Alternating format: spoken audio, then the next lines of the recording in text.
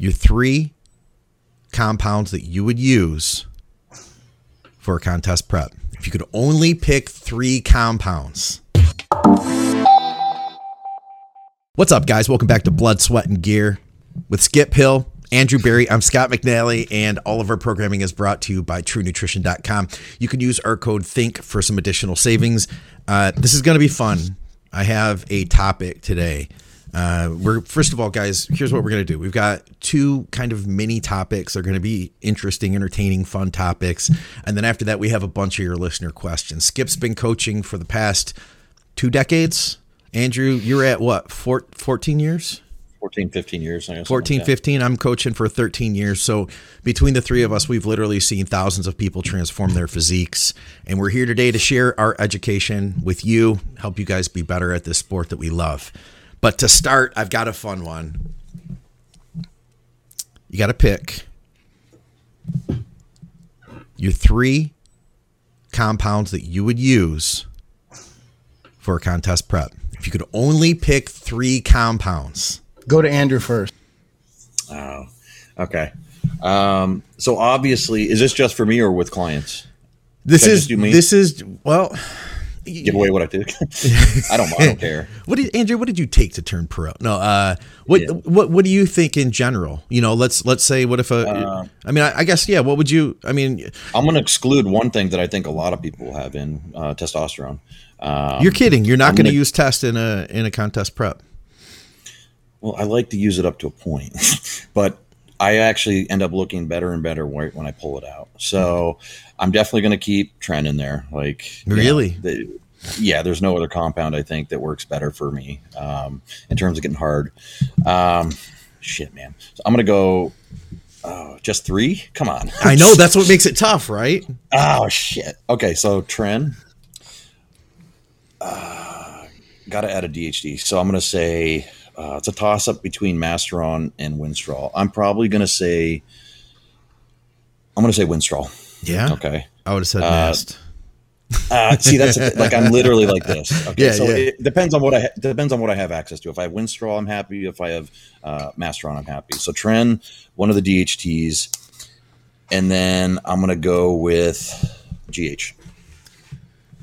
I'm someone that responds really good. Yeah. And people like I use it the night before the show. I will take a bottle of Cero. Nate's calling you out. See, oh, man. Here's the thing. Here's what I'd look. Here's how I'd look at it. Okay, I'm building a sundae, right? And I got my Tren ice cream. I've got my Masteron ice cream. I've got my Winstrol ice cream, and then the Halo and Proviron are little sprinkles in the whipped cream that I put on top. But I think I can look sufficiently good. You ever see Superman? You ever see Superman ice cream? Yes. I feel like it would look like that, Yeah, you're right. But tastes like Tren. Sprinkles are a little more toxic. I just want to. They're not. Yeah, exactly. So, oh man, Nate threw that in there, so he might be right. I might actually have to swap the GH for Halo. Damn. Let's jump to 5. Can we go to 7 compounds? Right. Because we're not even talking about controlling estrogen. But then again, I don't need to do a lot of that because I don't have testosterone in the mix. So no, Nate's right. I do really like Proviron and Halo testing over the last couple of weeks. I really think that adds the finishing touch. So it's a coin flip between GH and Halo testing, honestly. Okay. So Tren, we'll say Tren, Masteron, and either Halo or GH. So I snuck 4 in there.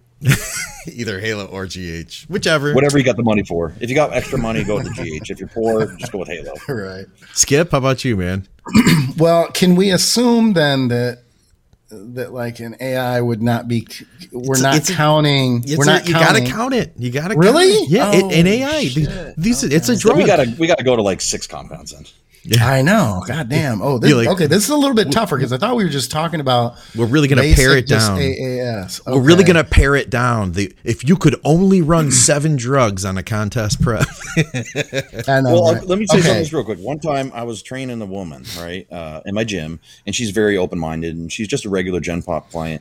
And she was like, I think she was like, "Oh, you did well at your show last week, right?" And I was doing another one like the following weekend. And I'm like, "Yeah, I won my show. And now I'm doing a bigger one, blah, blah, blah." And she's like, "Oh, so like you take steroids, right?" And I'm like, "Yeah, And she's like, so you just take like what, like one shot, like on a Saturday or like once a week? And I'm like, oh no, honey, like I'm on like 9 different drugs today alone. And I add in 2 more tomorrow. Like, you know what I mean? It was like, she's like, oh, like her mouth just kept on dropping as I was naming names. She's like, that sounds real scientific. And I'm like, it is. It's bro science.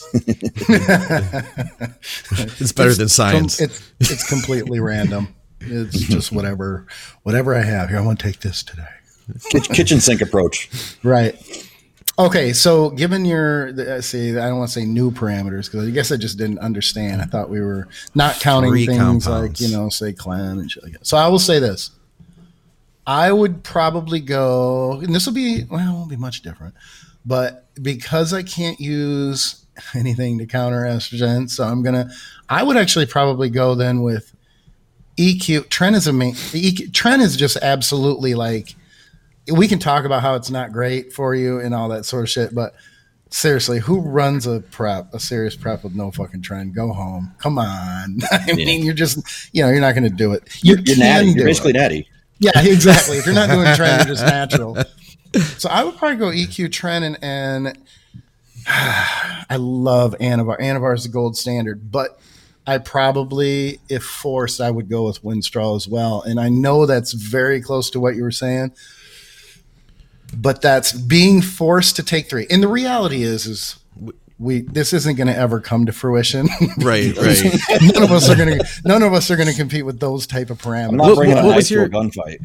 What was your list again, Skip? Then what were the 3 altogether? I would go EQ, Tren, and and for what it's worth, I mean, EQ, Tren, and what? And you guys, I would probably stick with Winstrol. EQ, I Tren, would want to do. Let's put it Okay. this way: I wouldn't be disappointed if I couldn't get Winstrol and I had to do Anavar, only because for me specific, that stuff, it makes my muscles contract so hard that it feels like they're going to rip from the bone. It's insane, the contractile force that it's just like no other compound to me. I love that shit. Yeah. But like I said, being forced to the 3, that's probably what I would go with, I think. I came up with, I thought I had my list situated, but I think I'm going to change it now. Let me ask you guys this. So first of all, I'm going to have test in there. Like I got to have test in there, period. I just feel like I need that. That would be the foundation. And I almost feel like if I had to, I could do a prep with just test and estrogen control. But let me ask you guys this. Do you think that you can effectively control estrogen with Masteron? I don't. How high is your testosterone? Yeah, that would be the thing I'm thinking would be. I mean, if you're running a 200 mg a week testosterone, basically a TRT type dose, absolutely. I agree. I wonder about this. What about this? What if I started with a little bit higher test, not so crazy that I'm getting, negative side effects from it, lower mast, and then as I closed in, I ramped the mast up really high. And lowered the test down. I just thought of that while you guys were talking, so that would be maybe a thought. Strategy. Because initially I was going to say test, and then Arimidex, and then a fat burner. I was going to go with either Clen or T3, because my thought was if I can get absolutely freaking peeled. My issue's never been to not like to be harder. You know what I mean? So I think that would be, I think my goal would be to retain muscle, keep as much as I can, keep the strength. You know what I mean? Keep the strength through the prep. Maybe I'm feeling this out as I talk, Well, no, because I don't think there's a wrong answer here. We're it's something we could all try. I'm not going to do it. No, no. I'm not going to limit to 3 compounds, but no, I like where you're going there, but I mean, because each one of us have individual strengths and weaknesses, I guess, like for me, I need certain things to get grainy, right? Versus, but the other thing is like, and this is odd because I know people be like bullshit, but like for me, once I pull the test, I feel like I get fuller and rounder too. And yes, and I know that goes contrary to common sense as well, but the minute I pull that shit out, like shoulders are just instantly rounder 2 days later, and like I'm obviously the graininess is coming out, but shoulders are rounder, arms look bigger. Legs have a little bit more fullness to them. It's really weird, I know, but that's been something we learned, I think, back in 2016 or so, and it's kind of something I've stuck with. Huh. But that cuts to how individual each person is. That's what I was going to say. I don't think it's weird as much as the fact that you came to that, because some people will be so locked into a certain way of doing things. And honestly, a lot of them are us older guys. We get locked into this and we don't want to give into change because this is the way it's supposed to be. And then you will not notice and ever know if you respond differently. That's the, I don't know. Well, I guess let me give you also another it. scenario. You guys probably get this where clients will ask it like 20 weeks out, like, okay, what's the protocol for the whole prep for drugs, right? And you're like, well, look, I'm going to just give you a template with very like generic numbers on them. Yeah. But really it's just so you know roughly when to have those compounds if we are going to even use them. So just so you're ahead of the game in terms of having, but like, don't read this as I'm telling you to take this screen cap it or not. And send it to everybody on the internet. Well, no, like I don't care if the doses because the doses are very noxious. They're not nothing crazy, right? Yeah. But it's more so like, don't just start taking this. Like, I'm going to tell you what I would do in your situation each week. Yeah. But this is just so you know, okay, have Tren or Masteron or whatever like available. If, you know, because there's a certain time period where I'm thinking about adding things in based off how the client is looking. And obviously I think all three of us are in the camp of let's take the least amount possible. Let's not just throw something on paper and say, oh, I have all my guys do 1,000 mgs of Tren or whatever. I've seen some of these write-ups where 20 weeks out, they're doing 1,000 mgs of Tren, 1,000 mgs of EQ, 1,000 mgs of test, like a bunch of orals.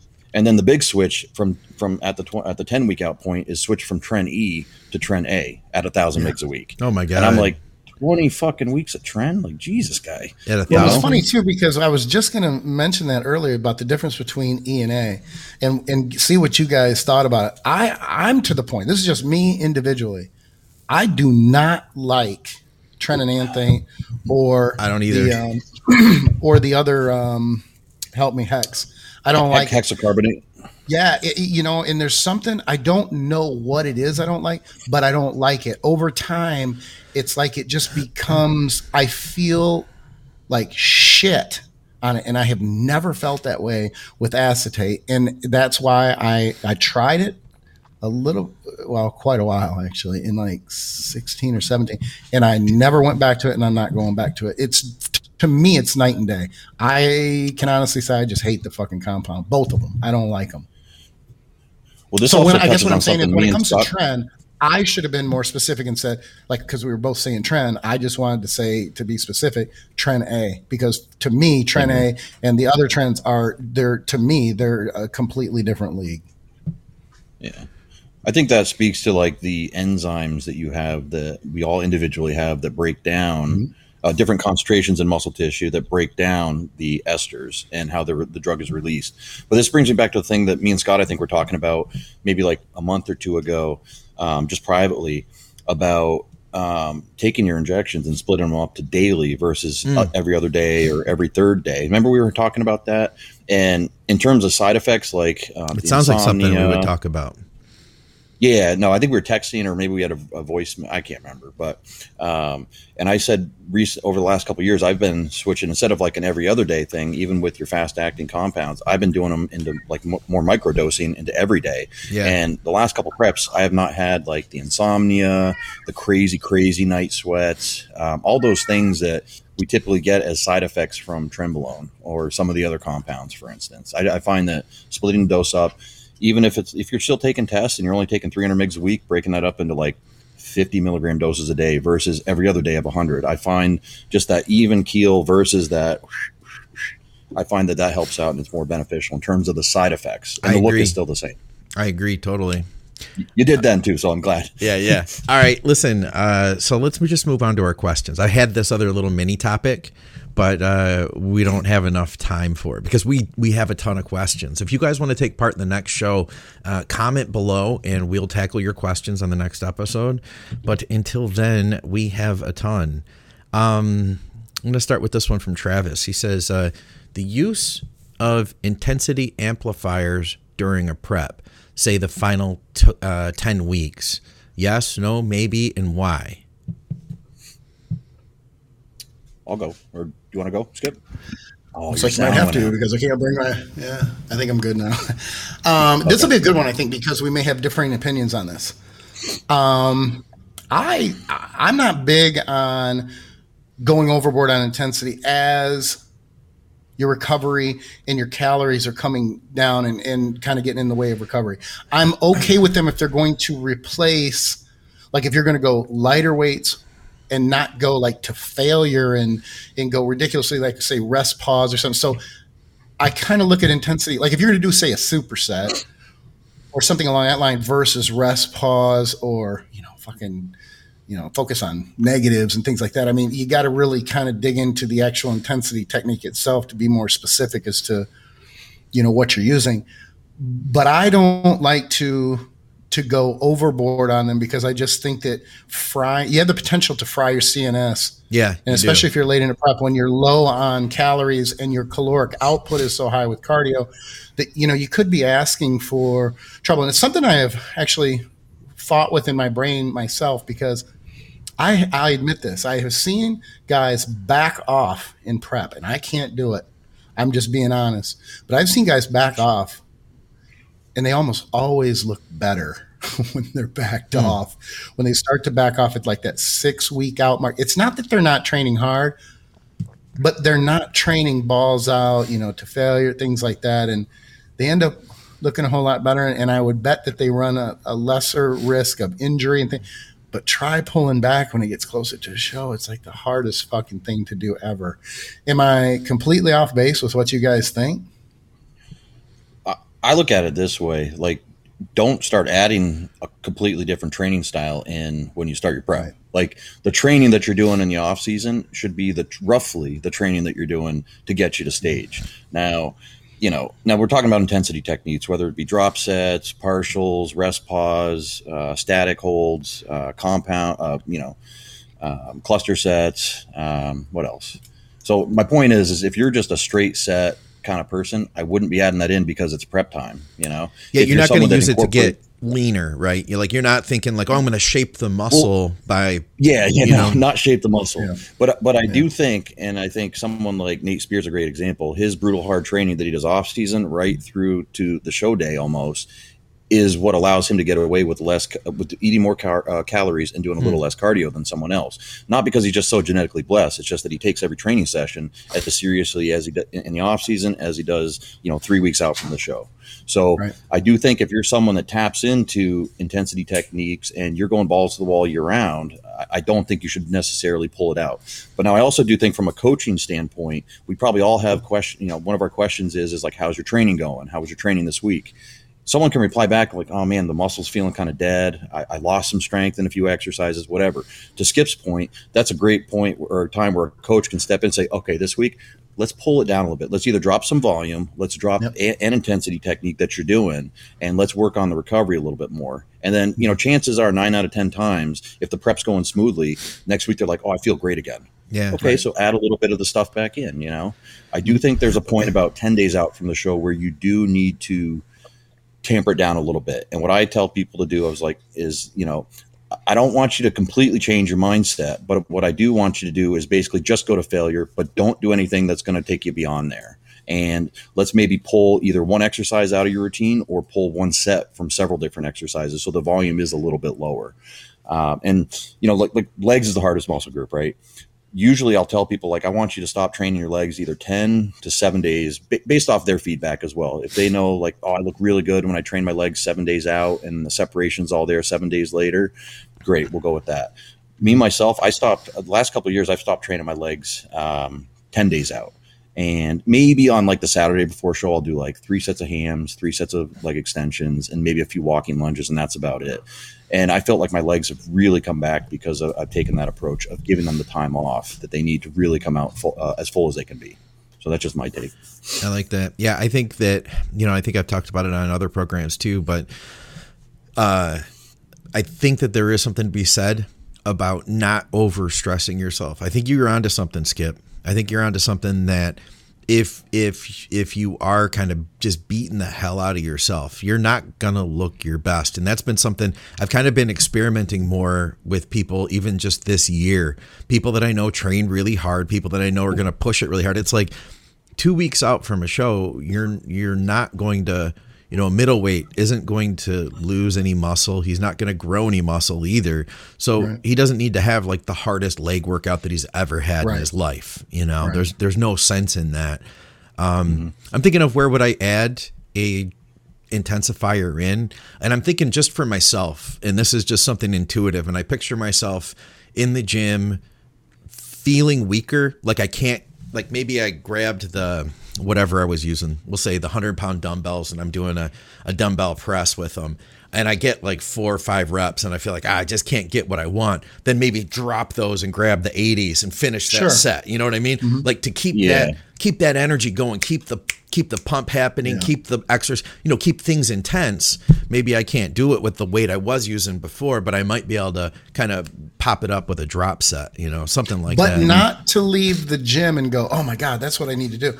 But to take that as a sign, go, I'm beat to shit. Because this comes to, and I know we got to move on, but I want to ask you guys this, because I will deload clients sometimes and have them on, cruise, deload, sometimes at 7, 8, 9 weeks out, because that's a good time to pull back, make sure that everything is good before stepping on the gas again for like kind of like that last leg. How could that cat possibly be out when I just put that fucking cat in the room? You guys, I apologize for the distraction. I've had to get up twice because I'm trying to get this. We hardly hear it. Be quiet. Okay, fair enough. I can't hear it. You're good, Skip. Okay, I'm glad to hear that. So now I'm the distraction talking about my cat. That's usually what you do. You're like, if you notice, I muted my microphone so that I could cough. I know. I usually, I come back and did you guys see my, when I could have just gone. Did you guys see my story last week? I was doing this thing about like, what was it? Like things. What is it? I said cat people. People that have cats, for some reason, always like to share in their updates how their freaking cats are doing. You guys I'm gonna have to unblock you. I missed that. No, I'm kidding. I actually, but I got so many people. I usually see your stuff. I got so many people on their next updates, right? And be like, "So my cat has been jumping on the bed at night," and they're like, "Oh, I'm just fucking with you. I don't have a cat." All right, let me see here. How about Betsy, come over here. Come and hang out with me. I'll get you situated. Just hang on. Thoughts on heavy sled pushes and drags for leg hypertrophy. I got to situate this dog. For hypertrophy, I don't know. I'll be honest. I don't do it. I don't know that it would be necessarily bad, but I'm thinking for some intense hit cardio, maybe, but not for flat out size. Do you think? I don't want to go against if you're thinking of something I'm not. Well, push it up a fucking slant like it's like a grade in Colorado where we had to. It's like a 9% grade. I guess if you push it up something like that, maybe. But there's so much other shit going on from shoulders to, chest and the pushing and the calves. I'm like, I don't know. It comes down to the the type of muscle cell that it's hitting, right? So maybe you're going to get some type 1 muscle fiber activation with that type of work, but it's not something I'm writing into programs, it's not something I'm doing myself. I used to do that for football training. You know what I mean? Hypertrophy is not the name of the game when it comes to football training. So, but let me ask you this. What if it was calves? Go ahead, finish. I totally butted in. Well, I was going to say, if he's seeing results from doing it, then by all means, please keep doing it. Just because we think something is right or wrong, if you're seeing results from it, even if every scientific paper out there says this isn't going to work for you, but if you're doing it and you're seeing results, then screw it. Keep doing it. Yeah, exactly. Back to your point. Well, what I was thinking was because I'm mulling this over my head. I'm thinking, what if he means calves? Because if you were pushing from your toes and you were driving, that could be something that the calves would not be used to. And that could be, there's a lot of your entire body being used, but it would fry the shit out of your calves to move heavy weight and from the toes. Did Dante ever give you? Did Dante ever give you the calf tool where you don't even turn the treadmill on? And you put it on an incline and you walk just on your toes for like 10 minutes. Do you ever have you do that? Oh, no kidding. I've never heard that before. Who's Dante? That was something that Yeah. I'm sorry. I just thought that was fucking hilarious. You know I what? don't know.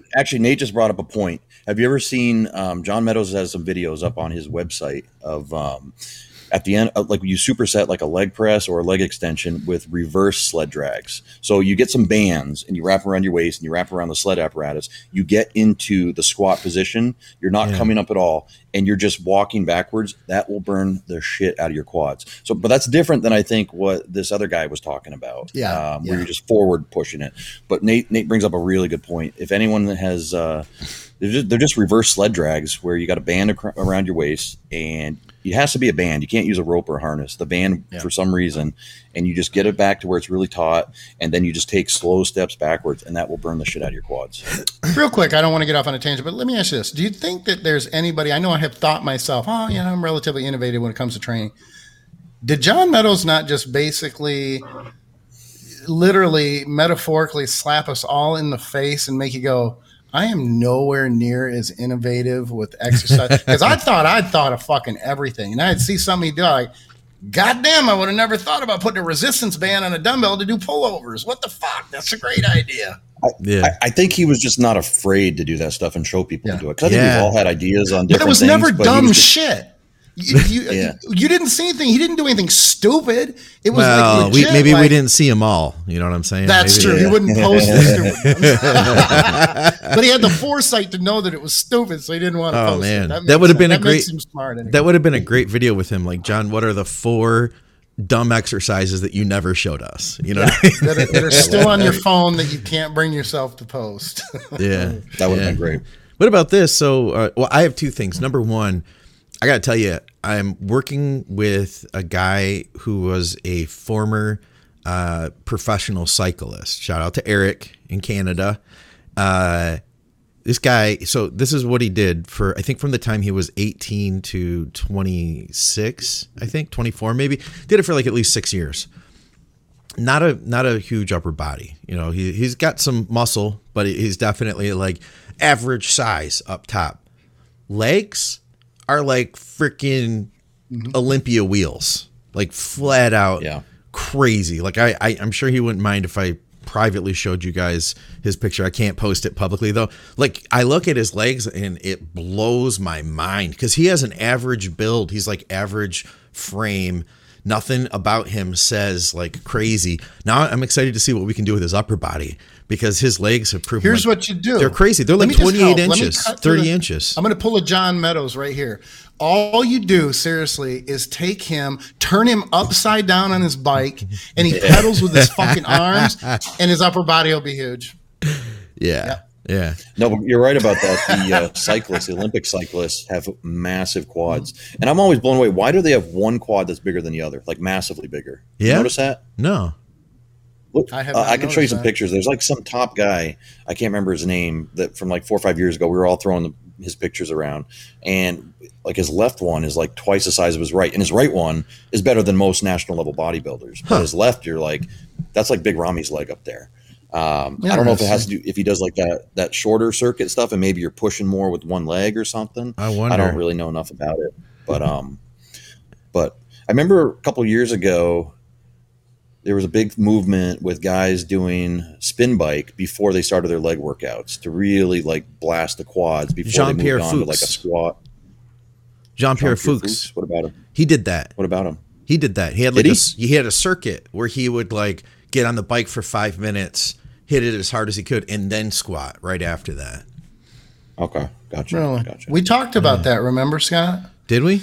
Early on when I was having the knee problems and we were talking about how the resistance on a recumbent bike could really mimic that type of, and that there might be a use for that for hypertrophy because the repetition range is just so massive. And obviously it would be primarily, I mean, I guess you could do it either way. You could do explosive short term, but I mean, you could really dig in. I think you could dig into type 2 fibers maybe a little bit better doing that because it's just constant there's no break. You're just constantly pushing.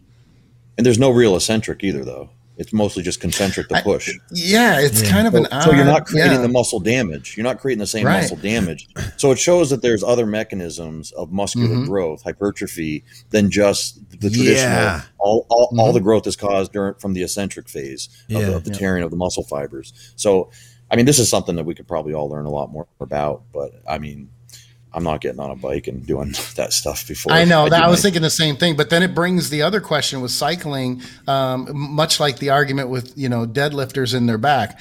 Do people who cycle get big legs because of the cycling, or are they so good when they start cycling because they have the genetic predisposition that they're good right out of the gate, and then they just basically like play on that and they build on that already, that their muscles are made up genetically to be this is what I always said about Johnny O. Jackson. Does he deadlift? Did he have a shitty back and then deadlift and building? I know that's a very good point, and that's what I'm thinking, because I think people might get the wrong idea and think, oh well, shit, I got really weak legs, so I'm going to get on a cycle, I'm going to get huge legs.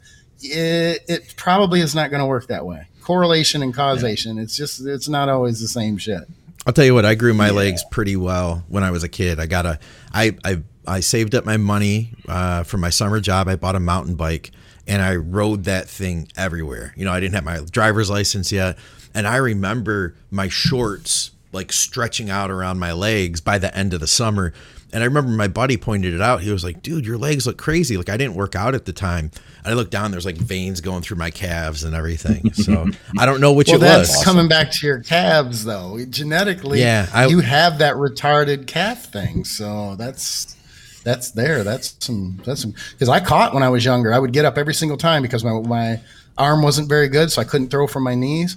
But my fucking legs ain't big. They've never been big. No one's ever gonna look at my legs and go, those legs are fucking big. So I know that didn't fucking work. All right. What else we got here? Okay. Thoughts on training routines. Does training push-pull legs versus one muscle group a day change the amount of muscle you can grow? Most big bodybuilders do the one muscle group a week. I always train hard, but I did push-pull legs for a big majority of my lifting experience. I don't know if it's true that most big bodybuilders do one body part a day. I mean, I think that was in the time period of like, say, the 90s and early 2000s, I think. But then when people like Dante and some of the other, maybe some Mike Menser influences came out. Dorian. I know Dorian. I don't know why I forgot Dorian. But like, I know a lot of top bodybuilders, in the professional status now that do more of a push-pull legs or a push-pull legs arms, or they put body parts together. So I don't know if it's true that all the best bodybuilders today just do, but then again, like all the very, very best bodybuilders today get big off any training program you give them. Bingo. You know what I mean? Bingo. Like, so it goes back to genetics are the number one thing in our sport. Like the earlier you realize that, I think the better you're going to feel about yourself as a bodybuilder, that genetics are the number one driver. If you're doing all the right things, you're training, JP, as Nate mentioned, if you're training hard, you're eating your 6 meals a day, you're, bodybuilding foods, you're doing what it takes to be a bodybuilder. You got to understand that genetics are the number one thing that are going to take you, or that's going to limit or take you as far as you're going to go. So to get back, no, go ahead. Oh, I was just going to say, I got something. I think of Scott Stevenson, because he was the one. It was through podcasting with him and Jordan for the first 2 years of Muscle Minds or so, first year and a half, that I was really challenged, because I was on a podcast with two guys that loved super high frequency, or higher frequency. And at the time I couldn't get with it. And they planted seeds though, and eventually it made sense, but it took a while to set in and for me to actually adopt that. But I truly do believe in my heart that there is something to be said for guys who do have weaker genetics to do a higher frequency training system, that every time we train, we upregulate all those growth factors that happen in the muscle and protein synthesis and all of that. And that what I've kind of concluded myself is, and this is through talking to Scott, seeing my own experience, seeing experience with a lot of people, is that maybe a guy like, and it is a lot of Scott Stevenson, is that maybe a guy like Brandon Curry, because we interviewed Brandon and we really picked apart like how he grows. Maybe a guy like Brandon Curry can train once a week and he gets all those growth factors and they just continue to cascade until that week later when he trains that body part again. But a guy like me, I might only get that for a day or two. So the more frequently I can hit a muscle group, the better off I'm going to be. The caveat to that is being able to recover.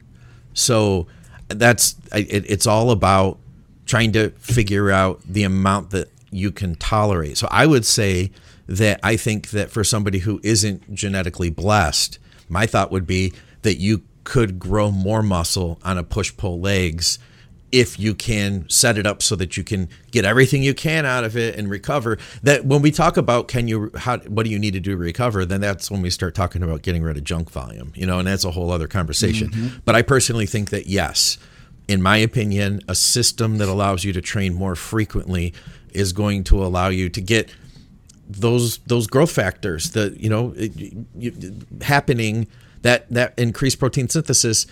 Say if you train close to twice a week, let's say you're close to twice a week, then we can say that the guy once a week, he gets that stimulus 52 times versus you get it 100 times. That was the old cycle for pennies argument.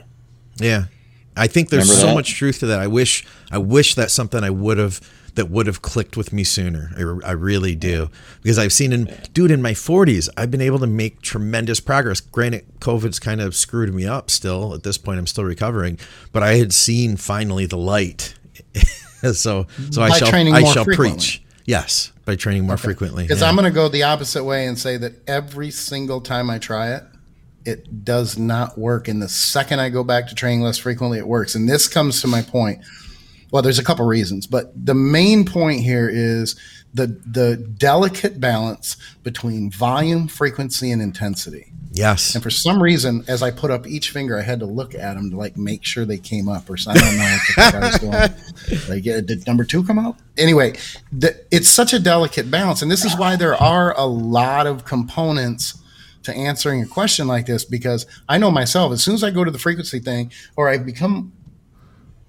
I go to more frequent training, I don't want to pull back on intensity, and I'll pull back on volume, but I still don't like to. But the intensity thing it's off the table. I'm either going to train the way that I fucking train and adjust volume and frequency, or I'm just staying home and I'm going to drink fucking Mountain Dew and eat Cheetos. That's just, after doing it for so long, there are things that I won't give up, and I won't give up training the way that I train. So, and to me, it's more black and white. So that from there, where I know where my intensity level is, and I'm not saying it's off the charts and I train harder than Dusty and fuck you guys, you're pussies. What I'm saying is I have that level where that's where I want to train. So I'm not going to change that. So then from there, and I'm explaining this so that people can get an understanding of how I process it. Maybe they can process it the same way. So then I have 2 things left. If I'm not willing to move on the intensity component, and you shouldn't. You need that intensity in order to do something you hadn't done before in order to grow. And that makes one of those 3 variables constant. So I can eliminate that being the issue, and then I can just focus on now the last 2 variables, and that is frequency and volume. Volume's easier to control, I think, than frequency, just because, and this is my particular situation, when I train frequently, there's a lot more time involved because it takes me just as long to warm up for chest if I'm going to train twice a week with 9 sets versus 4 sets. There's still that time. And one thing I have noticed with me, and I don't know if it's because I'm older or it's just me or what, but the more frequent I train, the more my joints fucking hurt. They hurt, and they feel, and this isn't what they are, but they feel brittle. They feel achy. And then the second I change back to less frequent, within 2 weeks, my poundages are going up. The pumps are insane. My joints feel great. And I'm like, why do I keep fucking trying? And you know why? Honestly, because I keep coming back to going, well, if I could train chest more, 72 times instead of, and I'm not knocking the system. I'm not. What I'm saying is there's just a lot of variables. So if you're older and you're training more intensely, and you can, the more years you train, the more intensely you can train. You don't think so until you get there, and then you go, oh shit. And now I know in 5 years I might be able to train even more intensely, which probably at my age is not true. But as you go through your late 20s and into your 30s stuff, you can generate more intensity because you have more muscle tissue. There's the neural pathways and shit like that. You just have a better connection. You know how to train versus moving a weight from point A to point B. Yeah. So I think that the frequency is better for people who not necessarily even genetically gifted, even though that plays a part, but the people who are new, who need to build those neural pathways and feel what a muscle feels like when they're training. Wait, and you mean higher frequency or lower frequency? Higher frequency, because they don't see that. have the ability to generate the intensity that someone does who's been training for 10 or 15 years. Now, that's not to say that once you train for 10 or 15 years that you can't train more frequently, but then it becomes the genetic component, where when people first start out, it might not be as much of a genetic component, because if you trained only once a week, you don't have those neural pathways. You're not digging into that muscle like you would in 10 years after 10 years of training, in my opinion, most people. I got to tell you, Eric just texted me. So like I said, he's a ectomorph looking guy. All right. His quads are 27 and a half inches. Oh, Jesus. That's He's impressive. a fucking monster. How much does he weigh? I can't remember offhand. But yeah. But is he like 250 or is he like 200? No. He's just getting into bodybuilding.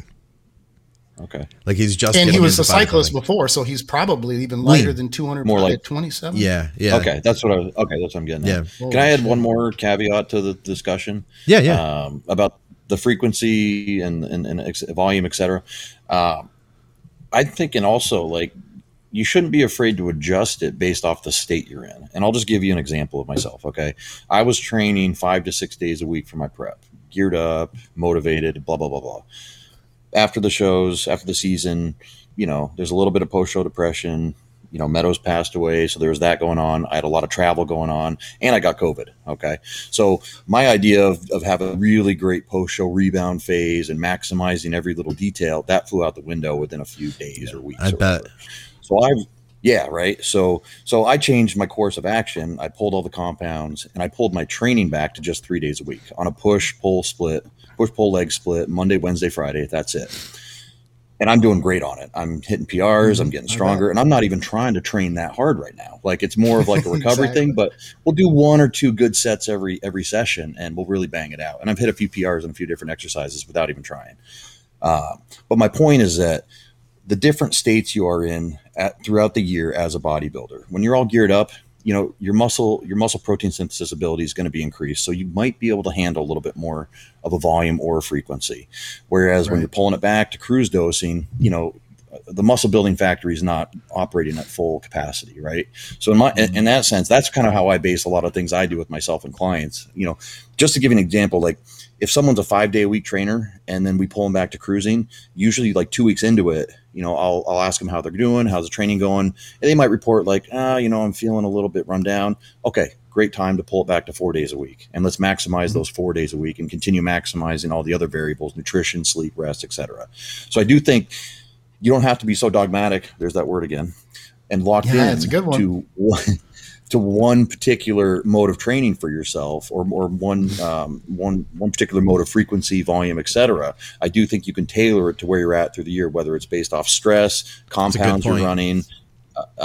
Because if you have a lot of travel coming up for work, and we all know at this age, when you're traveling, you don't feel right for 2 or 3 days. Digestion isn't right. You're going to a new gym usually where you don't know the machines. You don't know all the little idiosyncrasies of like, oh, this machine feels great where I put my feet right here.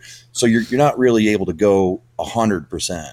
I do think, you can tailor this kind of, wave of frequency and volume up and down based off the state you're in during the year.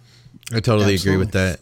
Yeah, I think one of the other points that Scott always makes is in something we talk about too is that what would work best for you. It kind of depends. What are you doing now? For a guy who's always trained 1 time a week, then maybe he will blow up, go into higher frequency. But maybe a guy who's just slamming that frequency, then maybe he'd be better off to pull back. Mm-hmm. Yeah. Right. One thing I will say is, for someone that's a 1 body part a week or whatever type of person, I wouldn't jump to train on that body part 2 times a week. Like maybe you get on a split to where you're getting a body part for a second time. Like if you're Monday, push pull, then you hit the push again on a Friday. So don't jump to, if you're going to try this to increase your frequency and your don't try to jump and do, I'm going to train everything like Ronnie did on Monday, Tuesday, Wednesday, and then Thursday, Friday, Saturday. I'm hitting those same muscle groups as hard as he did. He's a genetic freak. He's a special person that can get away with that kind of stuff. Most of us, not so much. All right. Let's see what else do we have here. A lot of good questions today. I love the training questions. I could do an entire podcast on training. I love it. Well, Skip, you may be in luck here. We got another training question. Cat questions. So we got another training question just for you. All right. Okay, so now let's take it to like ultra high frequency. Training twice a day. Jason Sexton, he says training twice a day. For instance, back width and thickness AM and chest, shoulders, and tries PM. Skip, no comments on back width and thickness. No problem. But I will comment and say that I am not a fan of split two workouts in a day. I think if you're going to do it, you better be genetically Arnold predisposed. Yeah, you better have retarded genetics, because otherwise it ends up, in my opinion, being a giant waste of time. And I think, and we'll use back and chest as an example. If he trains back in the morning, chest, in my opinion, is not going to be trained very effectively, because you're using those muscles for heavy chest pressing and they're already fatigued. And honestly, you might fucking cramp from it. Yeah. I'm not even thinking even about the arch in your back could happen. I'm thinking about the neurologically. Like, how are you going to get it up? No pun intended. For two body parts after you've already shot your wad. No other pun intended. Absolutely. In a morning workout, there's just no way. Like, if you did a heavy, like leg session with squats, hack squats, like whatever, there's no way you're going to come in and do your max bench later on that day. Or if you're able to do it once, you're not going to be able to maintain or sustain that type of approach for long term. Mm-hmm. So maybe if you're going in, you're doing like chest and shoulders in the morning, and you go in at night and you're doing like bis and tris, maybe. Sure. But then like, what are you going to do the next day? You know, mm-hmm. If someone's going to do that, I'm like, okay, go do your calves and abs at night. You know, there you go. Or I just don't see it being a even close to short-term successful approach, unless you are one of the top 0.5% genetically gifted people out there. Yeah. And let me add this too. If the person asks, and this is me assuming, so I don't want to sound like a dick when I say this, but if the person asking the question is now listening to us and going, well, I can train like a motherfucker twice a day. You can't. You can't in the sense that you think you are. But if you take those two workouts, and let's just say not even on 2 different days, you train back on Monday and you come back and train chest on Tuesday, you give me both of those workouts with that focus and that type of like energy and mindset and then I'll pat you on the back and I'll agree with you. But honestly, it's almost impossible. And I would say really to this point, if you said you can't do it, Andrew, and I said I can't do it, Scott, can you do it? No, God, no. Hell no. It's probably not likely, and we have, I don't even know how many training years. Now, if this guy comes back and he's a pro, or he's getting ready to turn pro and he's got 40 pounds and he's been training for 15 years, then I'll stand corrected and I'll admit it. But I don't. There's only one pro I can think of. I would find it hard to believe. Kevin There's only Levrone. one pro I can think of that did a. Well, okay, there's 2 pros actually. I don't know Kevin's training. Exactly. No, not even Ronnie. No, Mark Dugdale. He did 2 times? Mark Dugdale Meadows, when he was working with Meadows helped him out with a program because he was doing DC type training all the way up to that, and he just kept on getting hurt, and he reached out to Meadows, and Meadows had him doing more of a traditional mountain dog training program. But Mark wanted to train twice a day, and I can't remember exactly why. And there's a write-up on this on T Nation somewhere if someone wants to look for it, and I think on our mountain dog website. But he would do something, but I think John tailored his volume very appropriately so that he was able to sustain it. Now, the other thing is that Mark ran a business. He does like a Whole Foods type store. That's not the name of it, but it's a very similar, like organic. He was on his feet all day as like the CEO and president of the company. He didn't do any cardio, I don't think, for that prep. So, a lot of people are doing like a cardio session at one point and a training session at night, and maybe more cardio after that if they need to. I don't think he had to do a lick of cardio for that prep. But I would say if you asked him, I think he would say that the one-time training a day was more beneficial in terms of building muscle to get to where he was. I can tell you, I know Ronnie did do a split where he trained multiple times a day, and Dusty did that last year. And the way it would work would be like back in the morning and then biceps in the afternoon or the evening kind of thing. Mm-hmm. To me, that's just something like that, though. That's different. Yeah. And what Dusty said about it was he was like, if you want to feel like you're full-time bodybuilding, he was like, you get up, you have enough time to like eat your food, eat a second meal, and you're mentally preparing to go to the gym if you're training after meal too, right? So then you go to the gym, you train. He's like, then you come home and you eat, you take a nap, you wake up, and then it's like now you got to start mentally preparing for that second. He was like, you're plugged in full time to that. He didn't. And I mean, he's not doing have it that now. much time to A, devote to training, and B, devote to rest and recovery though. Yeah, exactly. Sounds like he was eating, sleeping, training. That was it. Yeah. Did he say it was effective for him? No, he's not doing it now. There you go. Yeah, I think it was like just the time commitment in itself was just a lot, Yeah. Well, mentally, when you're on Thursday and you've already done 6 workouts Monday through Wednesday, how do you get it up on Thursday morning or Thursday evening for the 8th workout of the week? I'm sorry. Yeah. I just don't think you start to hate the gym. I think at that point it becomes something you have to do, not something that you want and get to do. So I think that's a big component too, is wanting to go to the gym versus, I have to go to the gym. So, All right. We have one on arm training. Arm training emphasizing progressive overload or chase the pump. I've seen people I respect on both sides of the argument. Would love to hear y'all's take. And I'll be right back. I need to grab some Benadryl. I say you got to do them both. I think you got to do them both and see what you respond to better and I'll use myself as an example. My arms have always been strong. Let me rephrase that. Everything that on me is so weak that my arms look strong in comparison. So what I did was I cut back on the arm training, and then my arms grew even more. I was like, what the fuck is going on here? So to me, I've always argued that it's been one of my main arguments for progressive overload is it's not the only way to build muscle, because I am not as strong now or in the last, say, 5 years as I was 20 years ago, yet my arms are bigger. The other thing that I think is important that people need to know is with heavy pushing and heavy pulling comes arm development for most people.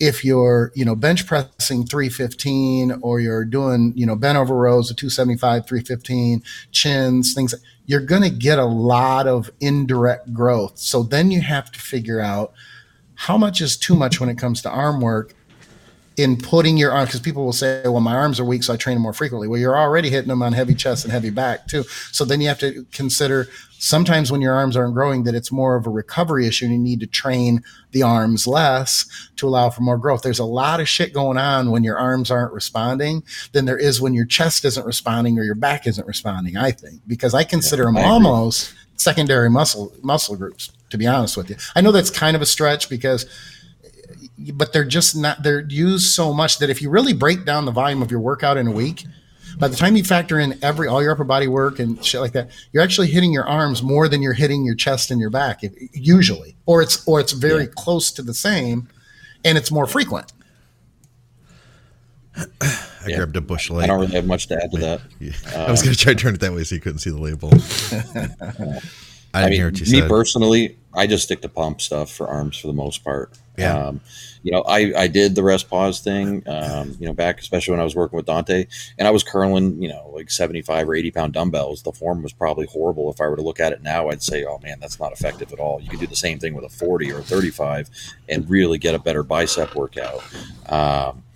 The other thing I think you will find, and to Skip's point about already doing so much upper body work and still taxing your arms, is I think you add more arm volume in, or you even do more of a progressive overload type thing after doing your upper body. I think it lends itself to your tendonitis and all those different itises that you can get, epicondylitis, Totally. Just that inflammation. Because I find when I try to train an upper body part multiple times throughout the week, quite often that's when, even if I'm not training arms twice a week, I'm doing arms once a week, but I'm training the upper body a couple times a week. That's when I start to get the tendonitis type stuff.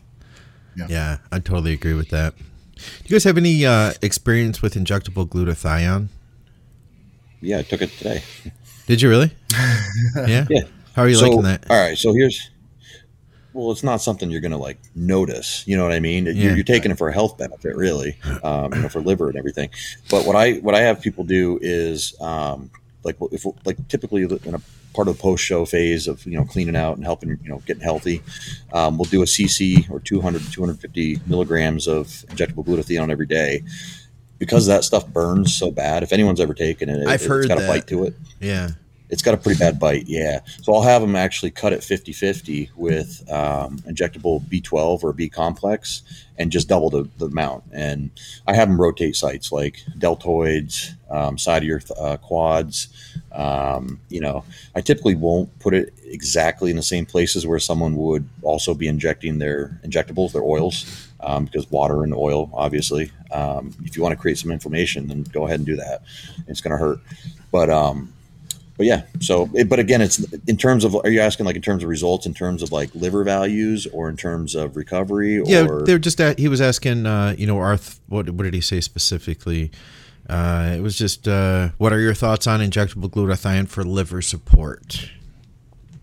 Yeah, so I definitely do think it's something you could incorporate during prep. I typically don't do it during prep. I'll do it after, because you're already sticking yourself with so many different compounds every day that it's like you have the mindset that you're going to be super healthy. I'm going to take every little thing under the sun for liver health or whatnot. I stick to the pills for that kind of stuff, and then after the show, when I pull all the hard stuff out, that's when I run the glutathione and even more, liver and organ recovery stuff. How are you dosing it? 200 to 250 milligrams a day. Okay, yeah, I thought it was a little bit higher than what I'm seeing here. Now, it is available orally. I had never used glutathione before, and I got some strong capsules of it when I was sick, and it was the only thing. It made me nauseous. I couldn't take it while I was sick. Was it glutathione, or was it N-acetylcysteine? It was glutathione. But it made me, I I've never taken oral. Yeah, I was it's not, obviously it's not as bioavailable, but it made me really sick. Scott Stevenson said the same thing. I don't think he's a big fan, if I'm not mistaken. I'm looking at oral or injectable? Oral. Gotcha. I'm looking at Amino Asylum. By the way, use code THINK for 20% off. They don't have it on its own. It looks it's called like. Liver Restore. It's called Liver Restore. Yeah, okay. That's the one I use. That's when I use either that, or I've got friends that send me compounded pharmacy stuff too. But I do use the Amino Asylum. It's called Liver Restore. And again, it burns. The Amino Asylum stuff really burns. So it might even be overdosed, honestly. I see it compared here. to the compounded pharmacy stuff. Yeah, I saw something else where it had a little bit in. It was only like 25 milligrams. But okay, yeah, I see. 25? Yeah, another product that has multiple things in it. And it contains some glutathione, 25 milligrams. But I see this now, 200 milligrams. Yeah. I don't think 25 milligrams is an efficacious dose to get much out of it. Yeah. All the research I've seen was more in the 200 to 500s. So I had heard about, speaking of, basically at this point, we're talking about kind of some research stuff here. I've been using their L-carnitine. And I'll tell you what. I genuinely believe that it's helping my recovery from having gotten COVID. Like, I genuinely, in my heart, believe. Like, taking that, I feel better. Because I haven't been super consistent, I'll be honest with you. But when I take it that day, I'm like, oh my God, like, I feel like I'm coming around. And then if I don't take it for a day, which I didn't today, then I don't have that same benefit. But it's supposed to be really beneficial for rebuilding mitochondria. So... Well, yeah, and that's what I was saying with COVID. That's huge. Go ahead if that's where you're going. Yeah. It's a transport protein, and it transports the acetyl group, which is the breakdown. Basically, it's a breakdown of fatty acids. It's the fatty acid group. It transports it across the mitochondrial membrane and gets it into the mitochondrial matrix, so then it can be used by Krebs cycle for energy, etc. So the benefits of it really are that if you're going to be able to utilize a little bit more fat as a fuel source, and when you're doing that, what are you not burning? Glycogen. So you're going to stay a little bit fuller too. Yeah. So I think you'll notice a cosmetic effect when you're in shape. I know I do. Yeah. But I think with COVID, isn't there questions about basically there's so much going on, I say basically like with the mitochondria that you end up running, and I don't know if this is probably speculation, but you're running low on ATP or the conversion of glucose and basically to ATP, and that's why they're speculating, and correct me if you've heard something different, but that's why they're speculating that the energy and the fatigue is so dramatic. That would make sense, actually. From COVID, yeah. So then adding creatine to that mix would make a lot of sense too. Huh. So that's what I mean. There's Three things in there synthesized. that you have to wonder if maybe we're not missing something that's actually quite obvious that could be of huge benefit. I mean, I'm telling from the you, fatigue and energy. Well, Scott's noticing anecdotally. I'm telling you, that- like, yeah, like, and it's not something where like, hey, I think this is working. It's like I took Clen and I could breathe better. Obviously, you know you can, right? You take Clen, you know it's working. It's on that level. So I'm happy with it. I'm going to keep running it. I actually use it year round. Do you? Not as high as I do during, like, say, like a contest prep phase, but I'll still take it at least 3 days a week. Okay. Throughout the year. Okay. Absolutely. Now, Scott also pointed out, though, and I know you guys did a podcast on this, and me and Scott have shared about 15 emails about it over the last week or two, about how it downplays the conversion or the utilization of T3. Yes. Was that correct? That the podcast you guys did? Yeah. Yeah. And that might explain why, say, some people need to use more T3 when they're using L-carnitine as a supplement or injectable. Yeah, he was saying that they actually use it at extremely high doses in cases of thyroid storm to arrest that. Yes, that's right. Yep. So that's pretty interesting. If they're using it to counteract the effects of the thyroid, right? Then yeah. But it's and like I think that there's varying. It's like super high doses. Nothing a bodybuilder would ever do. Oh wait, Yeah, we don't go that. We're very. No, I think it was like conservative. 10,000. Wasn't it like 10,000 milligrams daily? I think, or something. Is that like what it whereas was? A bodybuilder will take like 500 milligrams. Yeah. Not telling anyone to take 500 or 10,000. Right. Just saying these are the stuff from papers I think Scott has sent me over the last week or things we've discussed. Because when you do an email with Scott, he cites, like, anyone that's read one of Scott's articles, the work cited, the research, the references are about as long as the articles. And even when he shoots you an email, he will reference the points that he's talking about with links to the research papers, like, routinely. It's so impressive. True Nutrition has supported our programming now for a number of years, and I'm super grateful for it because they believe in us and I believe in them. I'm sure you guys have heard of Dante Trudell. We talk about him on the shows. He had a vision of offering high-quality, third-party tested supplements at a fair price. They have a ton of different protein powders, just about every type you could think of, literally thousands of flavor combinations. Hit me up if you're interested in suggestions. They offer health supplements. I use their collagen and their fish oil. And of course, they offer performance supplements. You can get bulk EAA powder or beta-alanine. You can also get finished products like the Mountain Dog Perry MD Intra-Workout. If you shop with True Nutrition and you use our code THINK, you'll get some additional savings, you'll get high-quality supplements, and you will support our programming. You can also help to support the shows through Patreon. I appreciate everybody who's made a contribution. You guys are helping to keep me pumping these podcasts out. I have links to everything in the description. Check them out. Let me know what you think, and let's get back to the program. Are you guys familiar with a medication called Kenalog? I am not. Kenalog. Is it type of like an insulin or It's a something? corticosteroid. That's what it is. It looks like it's a it's a corticosteroid. Okay. Question from Andrew Nolan. Ever use Kenalog for cystic acne? Have a friend not on 19 Nors and has used antibiotics from a derm, but no look. Looks like this is a type of fungal dermatitis. In my opinion, hygiene has been addressed, showering, etc. I've used Kenalog 40 injections for joints while in orthopedics, but never sub-Q for dermatitis. Yeah, you know what? So I wonder if that's what they used. I went to an acne clinic years ago when I wanted to try to get Accutane, and they gave me injections like right into acne, and it was a steroid, and that worked. And I'll tell you what, betamethasone, it's a super powerful cream. Like, I want to say, I can't remember the level of it, but it's kind of like if you take cortisone is a certain level of strength, and then you take the next one up, and that's like, I think it was like 20 times more powerful, and then betamethasone is like 100 times more powerful than that. And I've used betamethasone on acne spots, and it, huge reduction of inflammation. So it'll actually make. How about side effects? Well, For either okay. of the compounds? So when you use it topically, The issue is that with long-term repeated use, a topical steroid can make your skin thinner in that area. Yeah.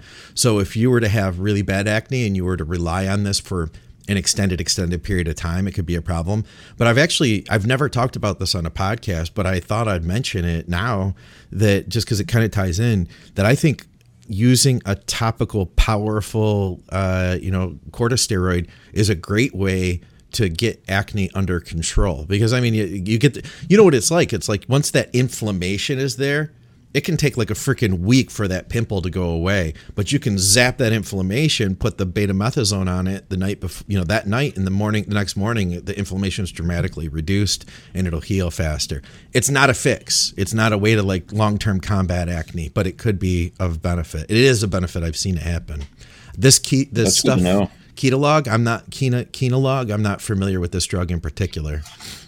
I just did a quick check, and if I'm not mistaken, it looks more like and correct me if I'm wrong, but essentially like hydrocortisone, like it's a shot that would be similar. So, but I don't know if it's a brand name, or I don't have enough time to check on it. But I think kind of it's when you stronger. say I think corticosteroid. it's stronger than like your hydrocortisone.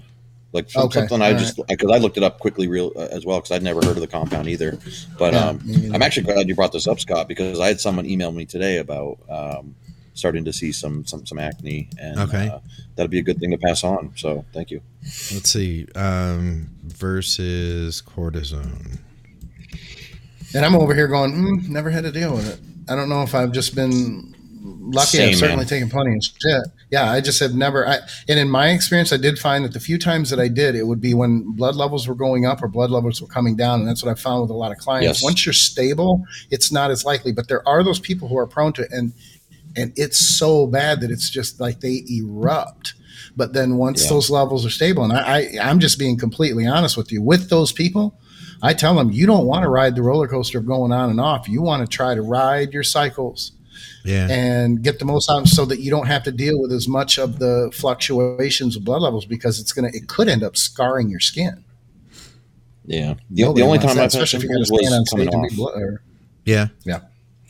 The only time I've had them was like in a 2-3 week period coming off, and then you're back down to baseline levels, completely normal. It's weird. It's kind of funny too, because my back, I'll be like, God, I feel like I cut myself shame. And what I'll end up with like one fucking, and I just hit it right or something with my belt, and all of a sudden I'm bleeding like someone stabbed me. And I'm like, what the fuck is going on? I'm like, I have one, like either zit or whatever the hell you want to call it. I hate that word. It's so disgusting, the word. But yeah, Wait. I mean, that's about the extent of it. So I've been lucky. Can I talk about words for a second? Talk about words, Andrew. When a grown man sends you like an update and they've got certain words in there, like, all right, like belly? I'm sending my check in to you guys, okay, and I say my tummy only hurt twice this week. I was just gonna go there. Does that make you cringe and like nails on a chalkboard? I'm like, the catch though. Here's the catch. They have to have kids, because I've heard myself say potty when my kids were younger. And I'm thinking, I'm a grown ass man. I just said the word potty. What the fuck?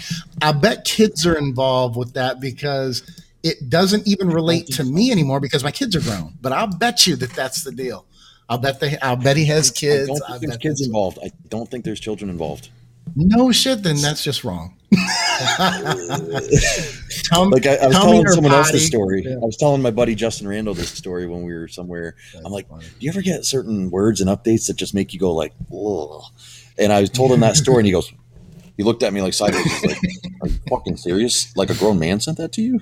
Not to pick on my client if he's listening, but certain words just, when you're a certain age, they make me squeezy, I guess.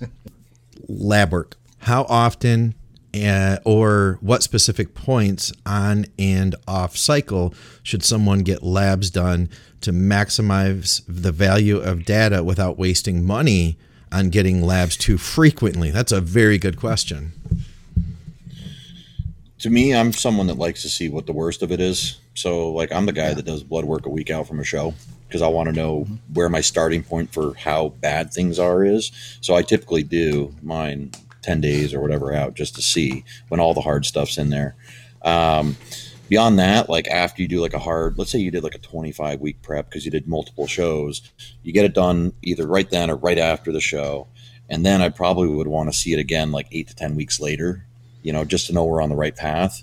Because the other thing, like we kid ourselves a lot of times, like, oh, it's been 8 weeks and everything's clean now, but it's probably only been clean for a few days or a few weeks. So you got to, I mean, and I think, like no one in this game at this point, has the wool over their eyes in the sense of like, oh, I'm completely healthy. Like, I think we all know we're chipping minutes off of the old clock, and it's our job, I think, as coaches to educate people of, what compounds do that and to mitigate as much as we can the issues that you're going to have with those compounds and to be a guiding force of, we're not going to run trend for 15 weeks in the off season. We're not, like that kind of stuff. So, just to answer his question, I think, I like to see it at the worst of it. And then I like to see it again at some point later on. And then again, when you have a relationship with clients and long-term clients, you get to know, and you probably save their blood work. You can look back, but you get to know like who's affected by what things. Yeah. So exactly. Like, I got a guy that I just took on maybe 5 weeks ago, and he sent his blood work in, and he's been responding crazy post-show. And he's like, oh, I can push it. I'm good. And I'm like, well, let's see your blood work. His blood work came back.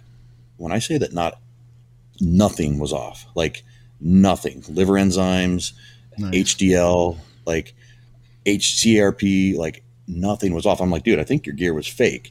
And he goes, dude, my last coach used to say the same thing. Damn. And I'm looking at him, and he doesn't look like someone that's on fake shit, obviously.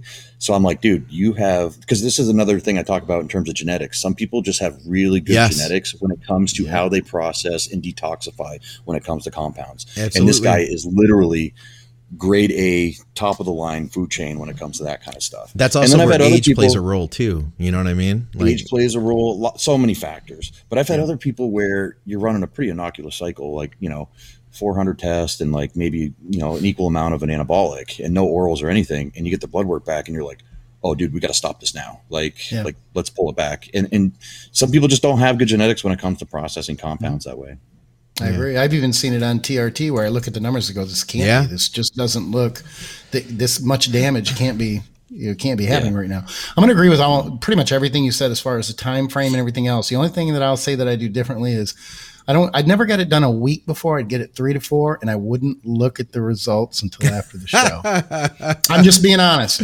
And the reason is if there was something, and there never really was anything that made me go, holy shit, but I didn't want anything and I didn't want to stress about it, because at that point, if everything was going well, you know that your decision is going to be, I can push it another 3 weeks. That's just how I wouldn't have changed anything. I wouldn't have changed anything. I just didn't want it weighing on my brain. And it's funny, Scott, because you mentioned the age. And it's important not only, and some people will do this, they'll get their blood work and everything goes well for like 3 or 4 years. Then they start not doing it because it's going to be good. I don't want to waste the time. I don't want to waste the money. Don't kid yourself, because until 2013, my blood work was fucking incredible. And then all of a sudden I had blood work done and my doctor called me and said, there's been a mix up at the lab. They screwed up, whatever. I'm going to have them redo. He's like, no, wait, give me another 3 days. And he called me back in 3 days. He's like, you're going to have to come in. We gotta talk. I'm like, well, I don't want to fucking come in. Like, obviously something's bad. Fucking tell me what's going on. Yeah. So we had a conversation about it, and that's when I had to change and drop to TRT at that point for 5 years or so. And I remember that. It was from nowhere, literally out of the fucking blue. Now, there may have been some reason that caused it, but I could never put my finger on and figure out what it was. So that's a prime example. What's that? Were you someone that was taking like all the health supplements that you might be taking now at that time? At that time, I was very vigilant about the stuff that I actually have fallen away from, and I've got it on my list of things to do to go back to it. But I had fallen away from it. There was one day I just took everything and threw it in the trash because I was looking at how much money I was spending. Saying that. I did, and I just said, you know what? I am not convinced. I'm gonna do damn near nothing for a year, and I'm gonna watch my blood work. And it didn't fucking change. But I was also on TRT at that time for another couple of years, and then I went back on. And there's never been anything that has been, like, oh shit, I better do this or I better. But now I think just with age and turning the 50 marker, I'm like, there's 5 or 6 things that I want to make sure that I get back in there. And it's funny because I'm looking at my phone right now and I've got it on a list of stuff, but that list's been there for a month and a half. I haven't pulled the trigger yet. I have no idea why. Probably just my list of, how you have a list of 30 things and it just continues to get pushed down. And finally you realize one day that shit's been sitting there for a while. I got to get that done. That was. So I'm not saying not to say anything. I don't want anybody to think that. It's not what I'm just saying with my situation. I got to the point where I just felt like I was taking so much shit that I'm like, come on, can it really be, come on. That was Elijah, and Elijah is actually watching live too. So cool. What's up, Elijah? Says, thanks, fellas. Love the show. Appreciate the answers. That's all we've got. You can go to bodyberry.com. You can reach out to Andrew over there. You can go to teamskip.com. You can reach out to Skip there. Skip, do you sell those hats? Your Team Skip hat? Because we've had people that are like, oh man, I want that. The beanies or something? Oh, no. You're talking about the baseball. Yeah. No, that was a client brought that to me from Australia. Oh, you're kidding me. Him and his wife came over here, to visit. They've been over here twice. And last time he brought it, it was funny because we had moved and I could not find that fucking hat. I accused him of taking it home with him because I could not find it for almost a year. And then I found it. So now I keep that. But yeah, he had that. It was a fitted hat and everything. It was perfect size. I love that thing. But I've had people ask me about it. I have beanies, but I don't. You got beanies? Most people aren't beanie people. No, dude, I'm telling you right now, if you made up 100 hats, you'd probably sell out of them within a year. No shit. Oh yeah, like I sell a lot of stuff, and actually, anyone that's buying stuff right now, I'm donating all the profits to the John Meadows Fund. Okay, nice, cool. Help contribute that. Very cool. Nice. And of course, you can go to our sponsor, TrueNutrition.com. You can use our code THINK for some awesome savings on awesome supplements. I mentioned Amino Asylum. We've got a code over there too, which that's taken off. I know a lot of our listeners have been shopping with them and using our code, which I appreciate because it helps to support our programming. You can go to Patreon. You can support us over there. I appreciate all you guys over on Patreon. You're helping to make this thing happen. I'm actually thinking about trying to use the Patreon money to hire a video editor. That way I can actually do more content. Believe it or not, I have plans. I could do twice as much content if I didn't have to spend as much time editing as I do. So that could be in the works here coming up. I appreciate you guys. You're helping to make this thing happen. And guess what? I appreciate you, Skip. And I appreciate you, Andrew. You guys are awesome. We appreciate you too, We Scott. Appreciate you. Exactly. We appreciate you too, Scott. We appreciate that you just said there's more money in the account too, because it's almost time for our contracts to be negotiated. So yes, true. We'll talk about that off the air though. All right. My rookie year's almost over. The numbers are going to go up. I'm a free agent. I got a lot of offers.